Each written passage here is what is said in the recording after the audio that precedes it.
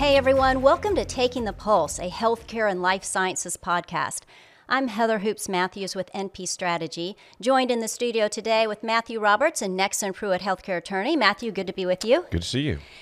In South Carolina, there's been this tremendous surge of population growth, and it seems like it's putting pressure on healthcare facilities to try and adapt. Is that what you're seeing? It is, particularly in markets near the coast where we have this massive increase in growth.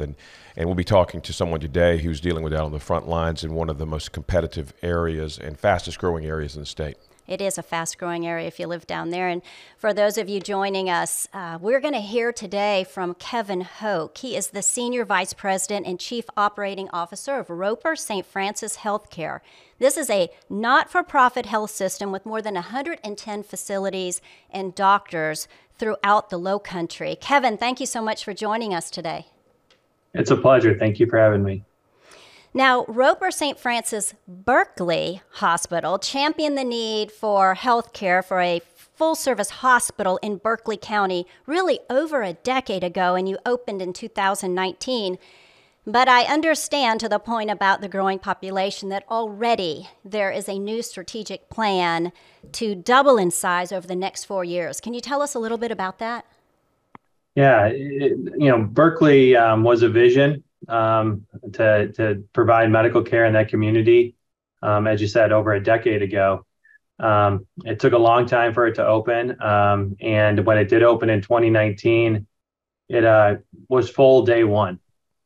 It's a smaller facility, and it had to be downsized a bit because of the amount of funding we had that we put in the plan to the state, and due to the delay, we had to right size the facility, if you will. And when we opened the doors in 2019, it was busy. And then, of course, I think you all are aware of what happened in 2020 and 21 with the pandemic, which has further put stress on the hospital. The population in that region is growing, in double digits year over year, in the Berkeley, Dorchester, Somerville region of the Tri-County. And so we looked at that, and we looked at the needs of the county and the community, and we said we need to make this bigger. Due to the current rules and regulations in the state, we could only double the size. So we put in an application to double the size of beds to go from 50 to 100, expand procedural areas, ORs, areas like that, expand imaging, expand the ED, and all the ancillary space. And so that was submitted recently, and it was accepted by DHEC, and it's going through the process as we speak. So super excited for that project. Hopefully we'll break ground early next year, and then we'll open a few years later on the expansion. Well, Kevin, thanks for coming on the podcast, and thanks for expanding in my home county, Berkeley County. We were excited to have Roper move in there as the first hospital in 40 years almost in Berkeley County, and excited to see the expansion. By the time it gets built, it'll probably need to be expanded as the way things work. But another part of Roper's strategic plan, which was recently in the news and is also very exciting, is to move the Roper Hospital campus from the Charleston Peninsula to North Charleston. Can you talk a little bit about that vision and that strategic plan?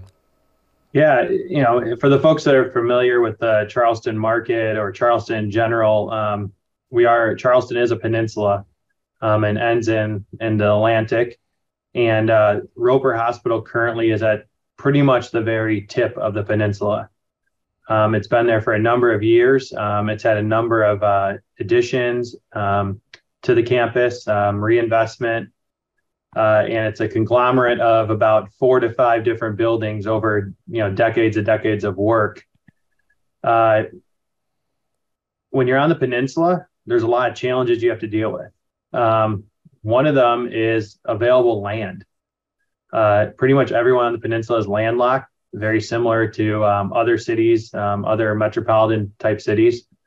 And so when we looked at, renovating or Roper, we looked at all our options. So we looked at, do we renovate in place, or do we move Roper to a different location? And we vet all the options, did a bunch of scenario planning, things of that nature. and quite frankly, a lot of stuff just kept on going to moving Roper. You know, it was a much more viable option, and it's a cheaper option and it's a quicker option, just due to all of the phasing that would be required to do a project like that in a landlocked area. And so the other, big driving force for us is one of our goals is convenient care to all. Roper Hospital, as we say, was at once the center of Charleston. And I think, anyone who comes to the city now realizes, because of the population growth and the sprawling effect that has happened here, that it's no longer the center of Charleston. The center of Charleston has moved up a little bit north on the peninsula.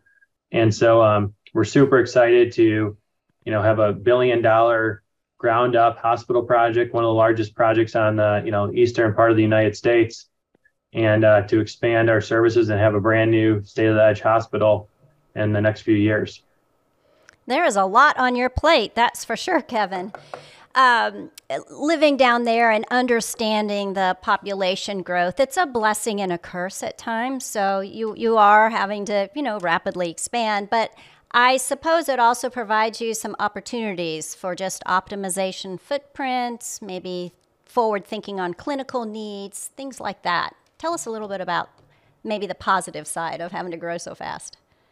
Yeah, it's definitely a double-edged sword. It's great to have to be in a region that has population that's growing. There's a lot of our, my colleagues that are in other parts of the United States that are fighting the opposite, and that's a tough place to be. So that's a wonderful thing. It's a wonderful thing to be in a part of the country that a lot of folks want to come to, including clinicians, nurses, physicians. They want to come to Charleston. They want to live in Charleston because it's a great place. However, with the growth brings its own challenges, as you mentioned. Housing is rather expensive in this region, and that's a burden as we recruit new individuals to meet the growing population. So that's one of the things that we're trying to figure out what our piece of that equation is for our teammates. The other challenge is, again, for the folks that may not be familiar with Charleston, there's a lot of bridges and there's a lot of these barriers caused by rivers and other things and marshes that we have to consider when we start talking about things like footprint. You could be 5 miles away from something, but it doesn't mean it's very easy to get to, and it's not accessible because of all of the water issues we have here in the Low Country. And so when we look at all the folks joining the area and moving to the area and our footprint, we really have to consider all those things, and we try to position everything so it's convenient for them. The hardest part for us is trying to find space a lot of times. I anticipated that it was going to take us over 2 years to find space for the new Roper. We're talking about, we were looking for anywhere between minimum 13, but that would have been tight, but somewhere between 13 and 20 acres. And that is not easy to come by, especially if you want it to be dry. A lot of people will sell you wet land, but we were looking for something a little bit more sustainable and a little bit drier here. We had a lot of pitches, and luckily we were presented with a great partnership with Mayor Sumney and the folks in North Charleston that really helped us secure the land up there. And so we're super excited about getting that done, and only taking a year to find that is quite a feat. The other challenge with the growing population is meeting their need. Folks are moving here every day and they have healthcare needs. If it's primary care, cardiologist, orthopedic surgeons, sort of those front door services, there's a consistent growing need. And we're doing our best to try to keep up with that. We try to add, multiple 10 to 15 primary care physicians a year, but it's hard to recruit them because, not as many are coming out of schools as there were in the past. Well, Kevin, Roper St. Francis is an interesting healthcare system. It is a nonprofit, as Heather said at the beginning, but it also is made up of members of Bon Secours Mercy Health and the South Carolina, or the Medical Society of South Carolina, which was created in the 1700s, 1789, I believe, which is physician owned and led. So this unique relationship where you have a lot of this physician influence, tell us a little bit about that and about how Roper St. Francis is governed. Yeah, the Medical Society was the founding member of our health system. It's been a great asset to Roper St. Francis, and really defines who we are. We have physician leadership up and down the organization, and then similar to other leading institutions, we believe in a dyad structure. So for a lot of our key service lines or disease states, we have a physician paired with an administrator that really has the focus on the triple or quadruple aim, and that we deal with every day. So, they're really looking at how do they improve the individual care of that patient, improving the population, reducing the cost, bringing value. And those folks are heavily leaned on in our system from a physician standpoint. We lean on them a lot to help us define where we're going and what we're doing on a day-to-day basis. We have about nine dyads, nine dyads that lead different service lines throughout our organization. And all of them have been instrumental in our plan and our strategic plan moving forward. That is different. I did not know that. Oh, I was going to say, in regards to, the partnership, the Medical Society partners with Bon Secours Mercy Health, as you mentioned, and they took that local Medical Society and the local tradition that we had, and we were able to get some systemness from Bon Secours Mercy Health, which has been great. So we're able to tap into a lot of the economies of scale that they're able to bring to us. And the most recent one is in the last few weeks and months, we've gone live on Epic. We've changed our EMR from Cerner to Epic, and we did that under Bon Secours Mercy and with their assistance and help. It's been a great success, and is really has really been beneficial to the system. So there's things like that we get to do as to benefit from sort of the systemness without being fully engaged in the system and still having the Medical Society involved. Right. That Charleston region is compact. Let's put it that way. It's compact, and it has existing 4 highly capitalized healthcare systems. So you are competing in a highly competitive market. What is that like in such a compact area? Yeah, there's 4 big players in town, as you mentioned. There's 8 hospitals in town, if I quickly count. Hopefully I didn't leave anyone off. It is an interesting market. One thing I didn't touch upon is our Roper downtown campus is surrounded by the medical university. That shows you how close some of these institutions are. So it is pretty. There are a lot of players, and it's pretty competitive. I do go back to there are some geographic challenges that even though you may see a hospital across a bridge, it's across the bridge because there happens to be a bridge in between, and that bridge could be shut down for hours. And so we need people to be able to get care and access. But I think most of the hospitals in the region work very well together. I think there's good partnership within the hospitals in the region. I think they're all very well placed, and they all offer a little bit something different. We continue to look at the growth of the region and say, how do we continue to meet that growth? And that's what leads us to the expansion of Berkeley or the moving of Roper, or looking at our St. Francis campus in West Ashley and seeing what's going on in James and Johns Island and West Ashley, and how do we need to modify services there to meet it. But in regards to competition, I think we all sort of have found our niche, if you will. Right.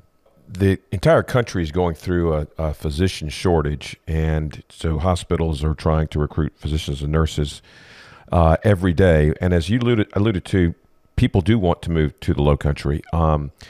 But it's still, at the time, post-COVID, you're dealing with provider burnout with physicians and nurses who really got stressed during that period. What's the state of the physician nursing recruiting market in the low country now? You've had all this growth, but it's still, we're not producing enough physicians or nurses. Yeah, it's definitely, on the plus side, we do have, as I alluded to earlier, we do have the people want to move here, and that's going for us. However, the cost of living is expensive with some of the real estate. So we have seen that be a barrier for some folks to make that commitment to move to the region. We have had a decent opportunity getting folks from the medical university, getting folks from other fellowship programs. We've added a number of physicians over the last year, sort of filling our bucket, if you will, for the folks that have left for various reasons after the pandemic. We continue to heavily recruit in physicians. I would say that the runway has been slightly longer than years past because of the shortage. Nursing has been a challenge for the whole country and continues to be a challenge here in the low country. We have hired the most nurses, I believe, this year than we have in any year previous. So we were on a hiring spree, and I don't see that letting up moving forward with all the growth. It's just a challenge because it's not many folks are coming out of these schools. If it's physicians or if it's nurses or other clinicians, techs, imaging techs, lab techs, all of those, there's just a nationwide shortage because we're just not producing enough from the schools. And if you look at it, some of it makes sense. There's a lot of other avenues to work. There's a lot of different things for folks to go in. And there's just the pure, what I would call the population demographics that come into play, where we're now taking care of a lot of the baby boomers, very large population, and we're taking care of them as they leave the workforce with populations that followed them that just didn't have as much size. So it is a huge challenge, but we have a lot of different plans in place to sort of tackle that. We have a lot of wellness committees for both our current staff of nurses, clinicians, and physicians to sort of keep all of them engaged in healthcare. We do a lot of activities for our staff as well.